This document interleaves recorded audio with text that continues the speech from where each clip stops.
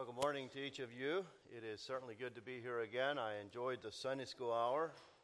Thank you, Leon, for those thoughts. When I think of faithfulness, I often think of the parable of the talents. How God gave some 5 talents, He gave some 3 talents, and He gave the one man 1 talent. And as I think about that parable, it's not about the talents that were received. It's about faithfulness with the talent that God gave you. So that's my encouragement to all of you here this morning. Thank you for that reminder. I often feel like that man that only has that 1 talent. I'm still trying to figure out what that is. But to be faithful with the talent that God gave you, that's the importance. That's the importance. You can open your Bibles this morning to Genesis chapter 2. We'd like to begin. This morning I'd like to think on the subject of marriage. And I trust that the young people wouldn't tune me out this morning as we think about marriage, because I have a few words that I'd like to share with the young people here in just a moment.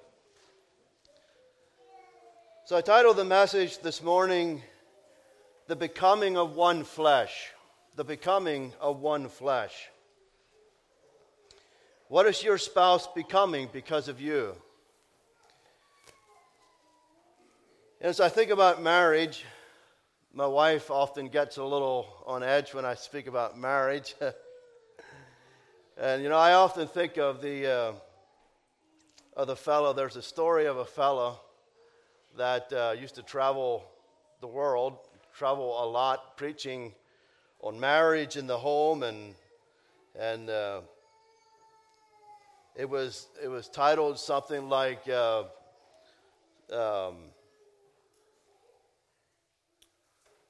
was, I forget what he titled it, but it was marriage and successful marriage and so forth. And then after a few years, this man had a few children. And he continued to travel, but maybe not quite as much. But he retitled his messages to some suggestions how to raise a family and how to do marriage. And then a few children later, he continued maybe to speak, but not quite as much. And he retitled his messages to Feeble Hints to Fellow Strugglers. And so that's maybe a little how I feel here this morning, thinking about marriage. We don't have it all together. And seems like a subject like this should maybe be for the more older folks. But I don't believe any of us here have it all totally figured out. There's a story that goes like this. I come across this. Some years ago, there was a home run hitting farm boy that could hit a baseball a country mile. Eventually, one of the major league teams invited him to come to spring training. And each week, the young slugger would text his mother. The first week, he texted and he said, "Mom," he said, I'm leading all batters. These pitchers, they really aren't that tough." And the second week, he boasted to Mom, again with another text. "It even looks like I'm going to be a starting infielder. And oh, by the way," he said, "I'm now hitting over 500. And if you know anything about baseball, I was a sports guy growing up. I played a lot of sports. But that's a really good batting average. He was hitting over 500. But he says early in the third week, the young man's mother received a text that said, "Dear Mom, they started throwing me curveballs." He said, "I'll be home on Friday." And as most of us know here this morning, to walk committedly through life isn't a 1 or a 2 week hot streak. Rather, walking committedly with God involves the long haul. In church family this morning, it takes a lot of commitment to make a marriage work, to stay committed to one another. It seems like our world too often treats marriage the way of this story. When it gets tough, when life brings us curveballs, we throw in the towel. They don't treat marriage the way they should. So what is my spouse becoming of me? What is your spouse becoming of you? Genesis chapter 2, I'd like to read here verses 18 to 25. This, and the Lord God said, "It is not good that a man should be alone. I will make him a helpmeet for him." And out of the ground the Lord God formed every beast of the field and every fowl of the air, and brought him unto Adam to see what he would call them. And whatsoever Adam called every living creature, that was the name thereof. And Adam gave names to the cattle, and to the fowl of the air, and to every beast of the field. But for Adam there was not found a helpmeet for him. And I just try to, when I read Scripture, I try to picture things. And I just try to imagine what it was like for Adam at this point of his life. God made all these animals, and he brought them to Adam, and he had the privilege of naming all these animals. But there was no one, there was nothing to share life with. And God said that it was not good, and he will make him a helpmeet. I can't help but think that I believe at this point in life, Adam probably felt alone. I think he probably felt lonely. And verse 21 says, "And the Lord God caused a deep sleep to fall upon Adam. And he took one of his ribs, and he closed up the flesh instead thereof. And the rib which the Lord God had taken from man made he a woman, and he brought her unto the man." Just try to imagine what it was like for Adam in that moment. You know what it's like when you met your spouse. And you remember what it was like when I met my girlfriend. That's just a gift that God gave. I believe Adam was probably in awe of this woman that God had made. Verse 23 says, "And Adam said, This is now bone of my bone and flesh of my flesh. She shall be called woman, because she was taken out of man. Therefore shall a man leave his father and his mother, and shall cleave unto his wife, and they twain shall be one flesh." And so this morning, as I think about this passage of Scripture, I'd like us to consider verse 24 for a moment this morning. And particularly in this verse, it's the word cleave. Cleave to one another. You see, this morning, this word cleave, it means to follow closely. This word cleave, it has the idea of being joined together, to keep fast, to pursue hard after, to stick fast, to stick together. It also means to catch by pursuit. And so this morning, church family, in your marriage setting, I want to encourage each one of us that we continue to catch by pursuit our spouse. I think it's very important to catch by pursuit. You see, Harold Martin says this according to verse 24. He says, verse 24 is God's statement about the ongoing close relationship that should exist between the man and the woman who take the vows of marriage. It's the ongoing close relationship that needs to exist in a marriage setting.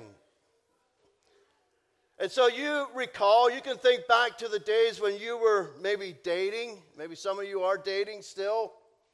But I think back in my life and I think about the things that I've done to try to impress.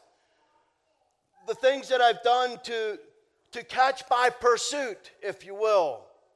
And I want to encourage us to continue to do those things. You see, this morning when we think about marriage, it's the ongoing close relationship that needs to exist in a marriage to make a marriage stick, to last together and forever the way God intended in the first place. See, I can think back in my life, the time when I was in my younger years. One of the things that we enjoyed to do when it was wintertime is we enjoyed to go ice skating. We used to go to our cousin's house and we'd go skating, and this one particular weekend, we were at our cousin's house and we were going to the neighbors to go ice skating. And I'm not even going to say my age. I was pretty young.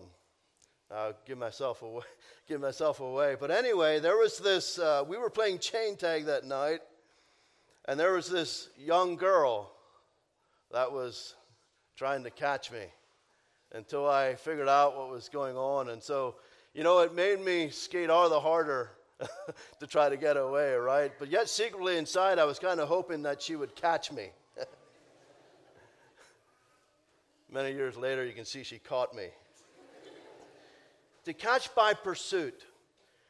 Continue to do the things that you've done years ago to try to impress your girlfriend or your spouse.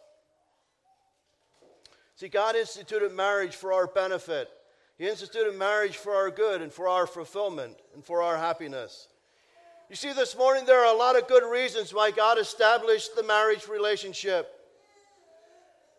As we already mentioned here in Genesis chapter 2, we talked about how Adam must have felt alone.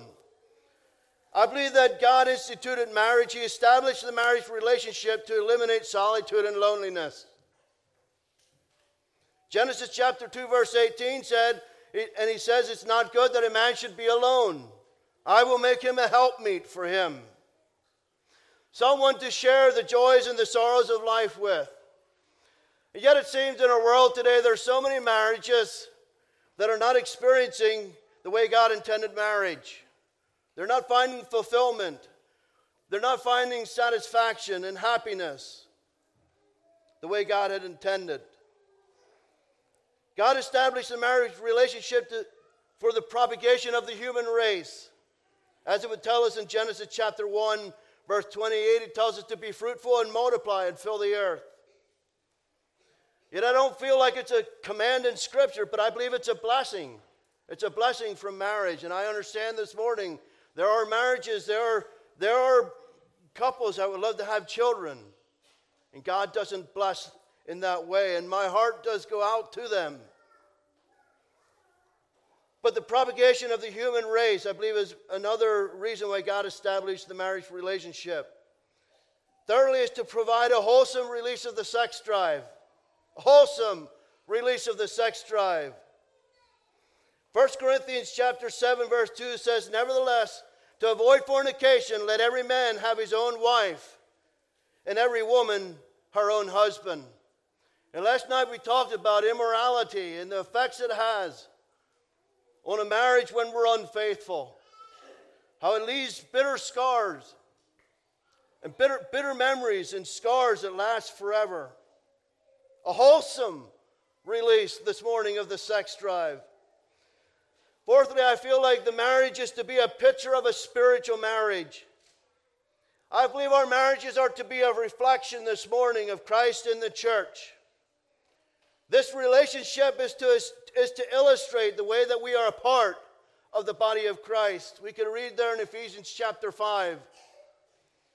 Our marriage is to be a reflection of Christ's love for the church. Are we demonstrating that kind of a picture for the world to see? You see, our world is in desperate need of homes and marriages that would demonstrate to the world the love of Christ in that way. And fifthly is to instruct children in the ways of God. And we desperately need that. Ephesians chapter 6 verse 4 says, bring them up in the nurture and the admonition of the Lord. And this morning I feel it puts tremendous responsibility on parents to demonstrate godliness so that we could teach our children. And church family this morning, how can we teach our children the importance of godliness if we don't practice it in our own lives? How can we teach our children the importance of clean lips if we continue to use profanity and so forth? How can we teach our children the importance of going to church if we continually don't go to church when church doors are open? You see, I think it's very important, and there's a burden on my heart. It seems in the world that we live today, there's more and more people that are not wanting to be being committed to the church body. And there's so many people that are, and the Bible tells us that we are not to forsake the assembling of ourselves together, and so much the more as we see the day approaching. And we see that day approaching. And I think we need to take heed, and we need to give importance to church life. Because we need this. We need to come together. But how can we teach our children the importance of church life if we continually don't go to church when the church doors are open.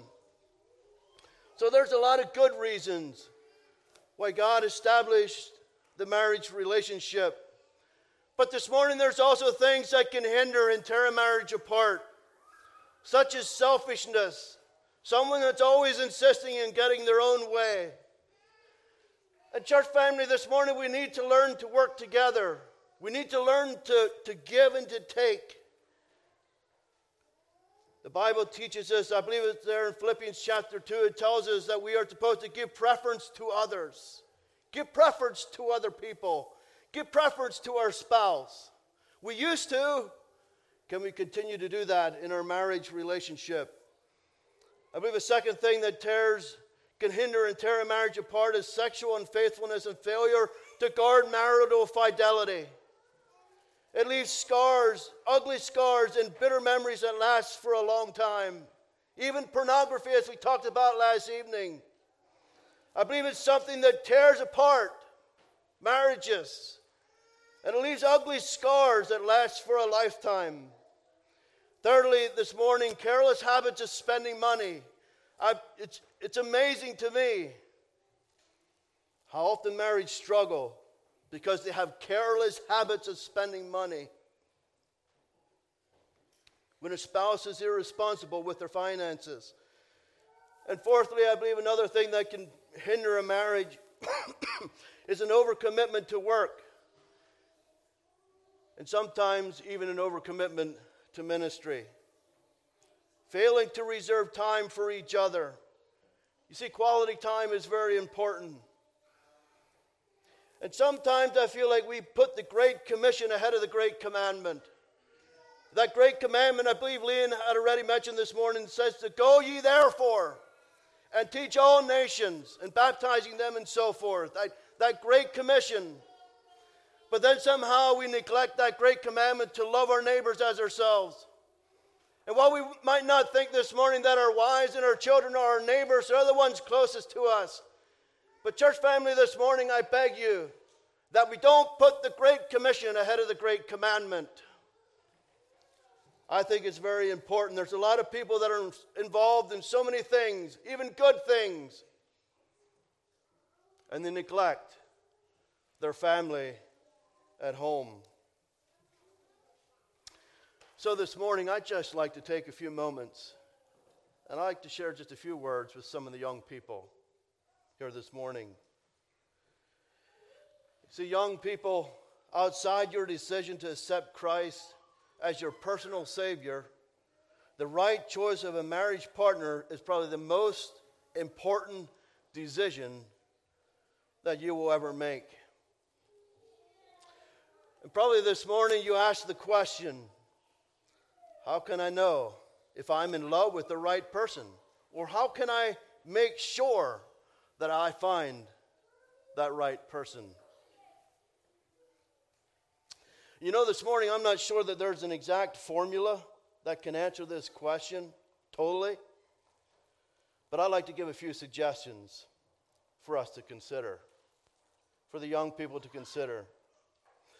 Number one is that your association with your special friend should leave you with a feeling that you've been lifted to a higher spiritual level. I think it's that important. See, I'm a father of 5 girls, and I know their desires. And my wife and I, we prayed for many a years that there would be some godly men that would notice my daughters. And this morning, I can stand before you and say that I'm proud of the guys that my daughters have chosen. They're godly men, and that's most important. Your special friend should lift us to a higher spiritual level. And I beg you, young people, to make sure the special friend is a godly person. It's so important. And secondly, this morning, and you might think this is very elementary, but I feel like it's important that we don't have a desire to court other people, to court another person. There should be a we feeling between the two of you. You see, the reason I think it's so important is because young people, Sometimes they feel a lot of pressure, a lot of peer pressure, because all their other friends are dating and have a special friend. They too want to have a special friend. So don't cave to the peer pressures. There shouldn't be a desire to court other people. There should be a desire to meet each other's families, their parents, their brothers, their sisters, their relatives, and so on. Fourthly, there needs to be a respect for each other's convictions and their moral standards. It should be more important than his or her physical attraction. You see, this morning, true love can survive without physical attraction. True love can survive without physical attraction. Fifthly, separation for a period of time should cause loneliness. I think of my own life. There's times when my wife and I may be separated for a period of time. Maybe I go away for a couple days. But it creates this desire to be together again. That should take place in our lives with our special friend. Sixthly, you should hurt when your special friend is hurting or when your special friend is criticized. You will hurt when your special friend is hurt. There will be a desire to defend and support your special friend. You see, it reminds me of a story many years ago. I already mentioned that I used to play a lot of sports. I used to play quite a bit of volleyball when I was younger. And there was one Friday night, I believe it was a Friday night, we were playing volleyball. I played in the league down there at Ephrata. Also at Hinkletown we played some, I don't know if any of you played volleyball. But we played a lot of volleyball. And this one particular evening, I happened to sprain my ankle. I was jumping up at the net. I was trying to block somebody that was trying to spike. And I come down and I landed on somebody else's foot. And I twisted my ankle. And it was those where I felt it kind of snap. I felt something, it didn't feel good. And it put me in a lot of pain. I ended up crawling off the court. And the volleyball stopped, and everybody was around there. And my girlfriend at that point happened to be there. And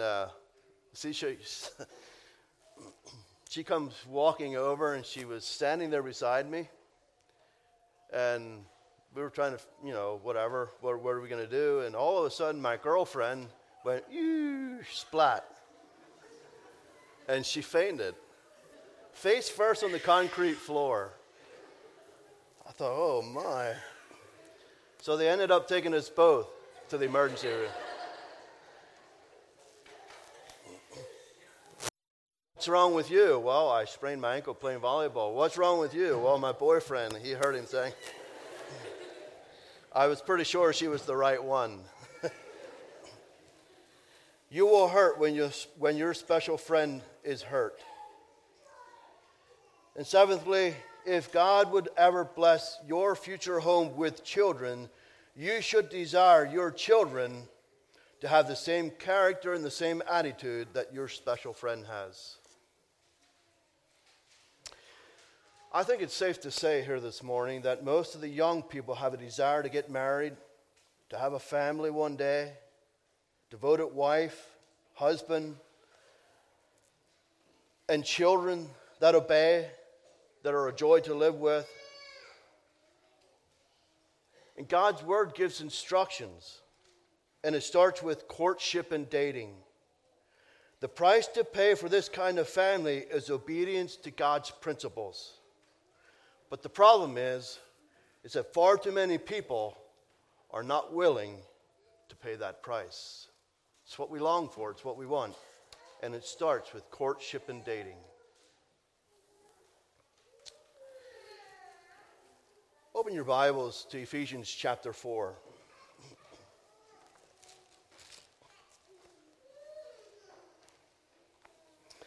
Ephesians chapter 4, I'd like to begin reading here at verse 23 to the end of the chapter. And if you don't mind, why don't we stand to read, shall we? Let's stand to read the scripture, Ephesians 4.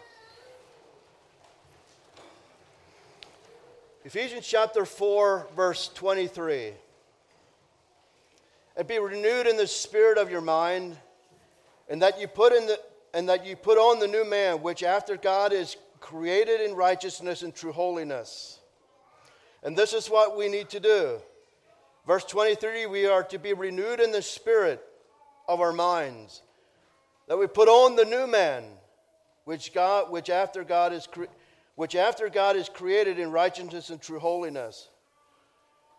Wherefore, putting away lying, speak every man the truth with his neighbor, for we are members one of another. And I realized this morning this is maybe not the particular, maybe this is not the passage of Scripture that's often used on marriage, but I think we can apply it to our relationships here this morning. He talked here about speak the truth with his neighbor. Again, our spouses and our children, our families, maybe are not our neighbors, but they're the ones that are closest to us. Verse 26 says, be ye angry and sin not. Let not the sun go down upon your wrath, neither give place to the devil. Let him that stole steal no more, but rather let him labor, working with his hands the things which is good, that he may have to give to him that needeth. Let no corrupt communication proceed out of your mouth, but that which is good to the use of the edifying, that it may minister grace unto the hearer. And grieve not the Holy Spirit of God, whereby you are sealed unto the day of redemption. Man. Verse 31 says, let all bitterness and wrath and anger and clamor and evil speaking be put away from you with all malice. And be ye kind one to another, tenderhearted, forgiving one another, even as God, for Christ's sake, has forgiven you. You may be seated. This morning from Ephesians chapter 4, I'd like to give you 5 guidelines that I believe will produce harmony in a marriage. Produce harmony in our marriage. Something that will help us. Something that will help a marriage to stick and to last. And number 1 is always tell the truth. Always tell the truth one to another. Verse 25 tells us, wherefore put away, speak the truth. Speak the truth with your spouse, brothers and sisters. And you might be sitting here this morning, you feel like this isn't something that you don't. I want to challenge us to be honest people, to always tell the truth. You see, this morning, lying is deception. Lying is a misrepresentation of the truth. It's exaggeration. It's untruthfulness. It is said that lying does at least 3 things. Number 1, lying camouflages and it hides the truth. Camouflages and it hides the truth. You see, the person that is being lied to doesn't actually know the truth. Have we ever done that? Camouflage and hide the truth? Secondly, this morning, lying is deception. A person will use deception to get his or her own way. A person uses deception to cover up or hide something, especially if they don't want their spouse to find it out. Deception is also used sometimes to harm and to hurt other people.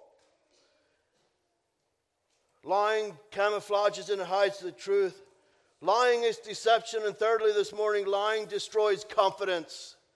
Lying destroys confidence, assurance, security, love, trust, and yes, it even destroys hope. See, I remember some years ago, my wife was walking beside this individual that came to her because she was hurting, because her husband said a lie.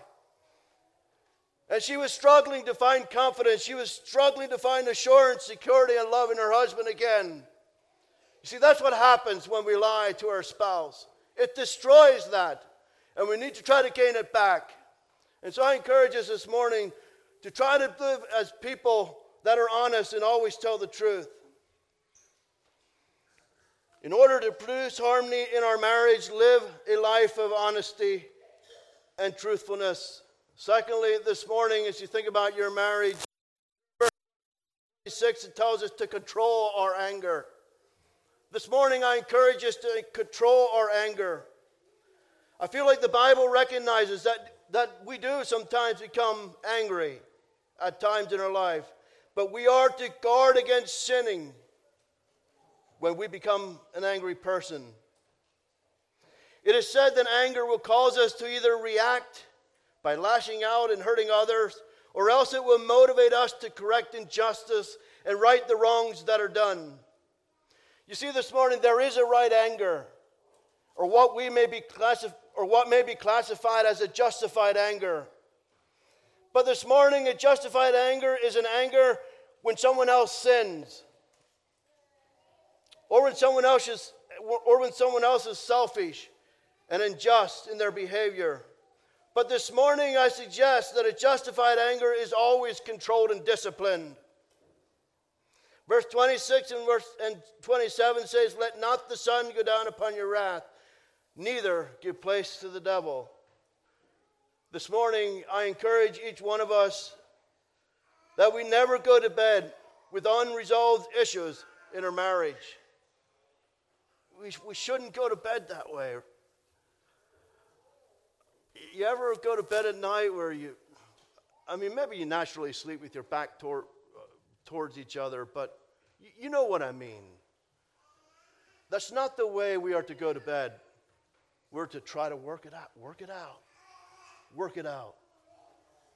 Try to come to some kind of an understanding in our marriage. Control our anger. Thirdly, this morning, don't steal from your spouse. Don't steal from your spouse. You're thinking, Pastor, what do you mean by not stealing from my spouse? Verse 28 says, "Let him that stole steal no more, but rather let him labor, working with his own hands," and so forth. Don't steal from your spouse. This morning, this stealing, I believe it involves burglary and shoplifting. But I feel this morning like it involves way more than that. You see, we can steal time from our spouse. Stealing time from a spouse, time that you promised to him or to her. And we use it for our own ambitions. We can steal our spouse's trust. You see, I could take a secret or something that my wife shared with me, and I could use that thing against her and get miles out of it. We can steal her trust. And thirdly, this morning, we can steal joy from each other. We can steal joy from our spouse when we put one another down in front of others. Brothers and sisters, this morning, it breaks my heart. There are marriages that I can think of standing here this morning when I hear the spouses putting one another down in front of other people. Brothers and sisters, this ought not to be.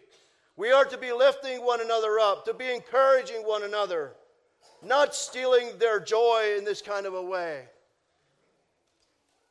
Don't steal from your spouse. And fourthly, put away worthless communication. Verse 29, it says, "Let no corrupt communication proceed out of your mouth, but that which is good to the use of edifying, that it may minister grace unto the hearer."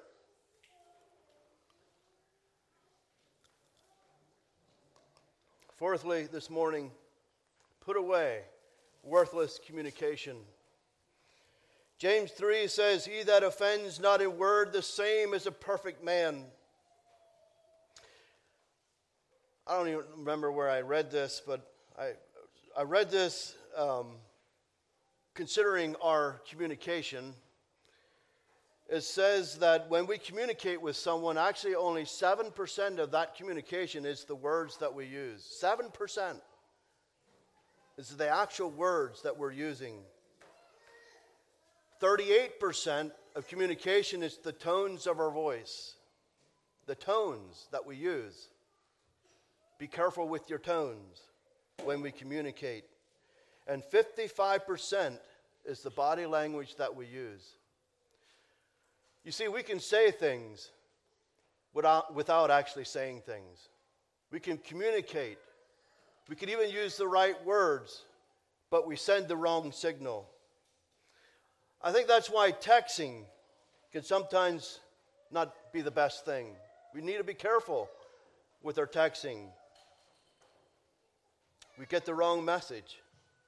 So not so long ago, We text. We're not that old. So we do some texting.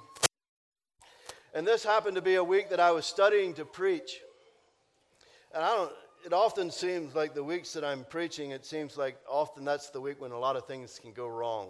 If you know what I mean. Maybe some of you ministers have experienced that. It seems like a spiritual battle that happens. But this particular week, there was a lot of things that were just happening. I don't even remember what they all were. One of the things I remember is that our dryer broke. But my wife was kind, and after so many other things, she chose not to tell me. So Sunday after church, after the message, I was standing in the back in the greeting line, and she told somebody about the dryer, that it broke, and that was the first I heard it. I didn't even know it. So Monday morning, right, I go to work, and I'm at work not very long, and my wife texts me, and she says, "What about the dryer?" And I thought she was telling me that I should be fixing the dryer. And maybe I should have. It was first thing Monday morning, and I just learned it on Sunday at church. I texted her back and I said, well, maybe I should have fixed it on Sunday. But sometimes we get the wrong message. You get the point, and we need to be extremely careful. Put away worthless communication. Be careful with the tones of your voice. It is said that the tongue can be used to slice and to dice, but never draw blood. This morning we either assault or we affirm. It's really that simple. Romans 14 verse 19 says, let us therefore follow after the things which make for peace, and things wherewith one may edify one another. It's said that almost 70% of all divorces is a result of bad communication. And I think that's probably correct. Put away worthless communication. Fifthly, this morning and in closing, exercise love and forgiveness one for another. Verse 32 says, and be ye kind one to another, tender-hearted, and forgiving one another. Be kind to one another. It means to be gentle, to be caring, to be helpful, courteous, and good, to be useful, showering favors upon each other. Be kind one to another. Be tender-hearted. It has the idea of showing compassion. Be merciful one to another. Be understanding one to another. It means to be aware of a person's hurts and their sufferings. To be aware of their problems and their difficulties.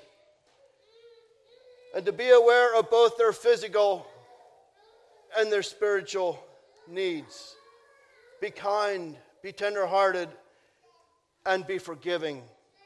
Be gracious one to another. Give some room for some wrongs that are done. It will happen. And we need to extend grace, mercy, and forgiveness one to each other. 2 Corinthians chapter 5. A couple verses here I'd like to share. 2 Corinthians chapter 2.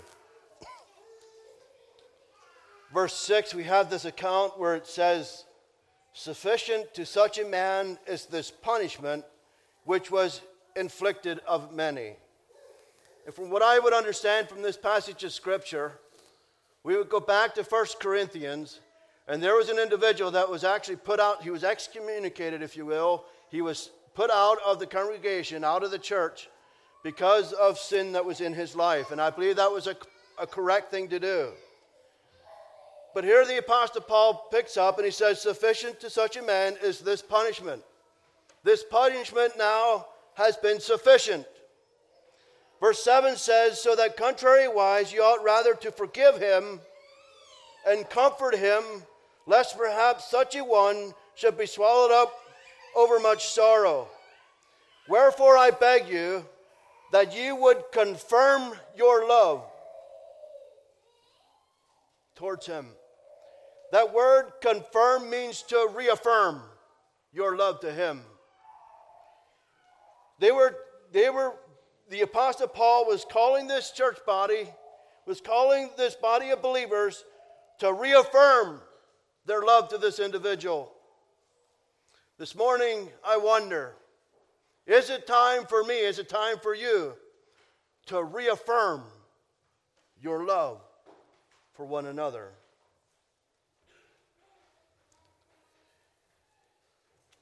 What is my spouse becoming because of me? There's a saying of a farmer that looked out across the pond in his meadow. See, all his geese became swans. All of his geese became swans. It's kind of a nice touch. I wonder this morning, what is your spouse becoming because of you? I brought along this. Some years ago, I used to install floor covering. I actually used to work for Ray.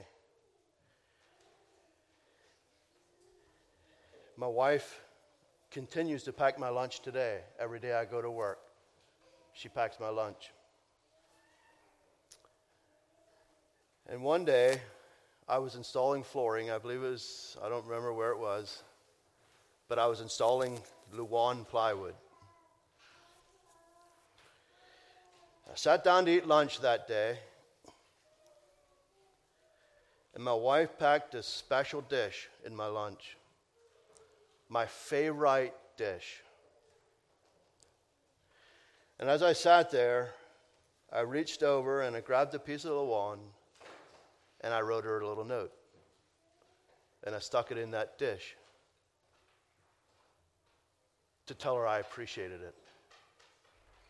Yummy, sweet pea. That's what I wrote. It's pretty romantic, isn't it?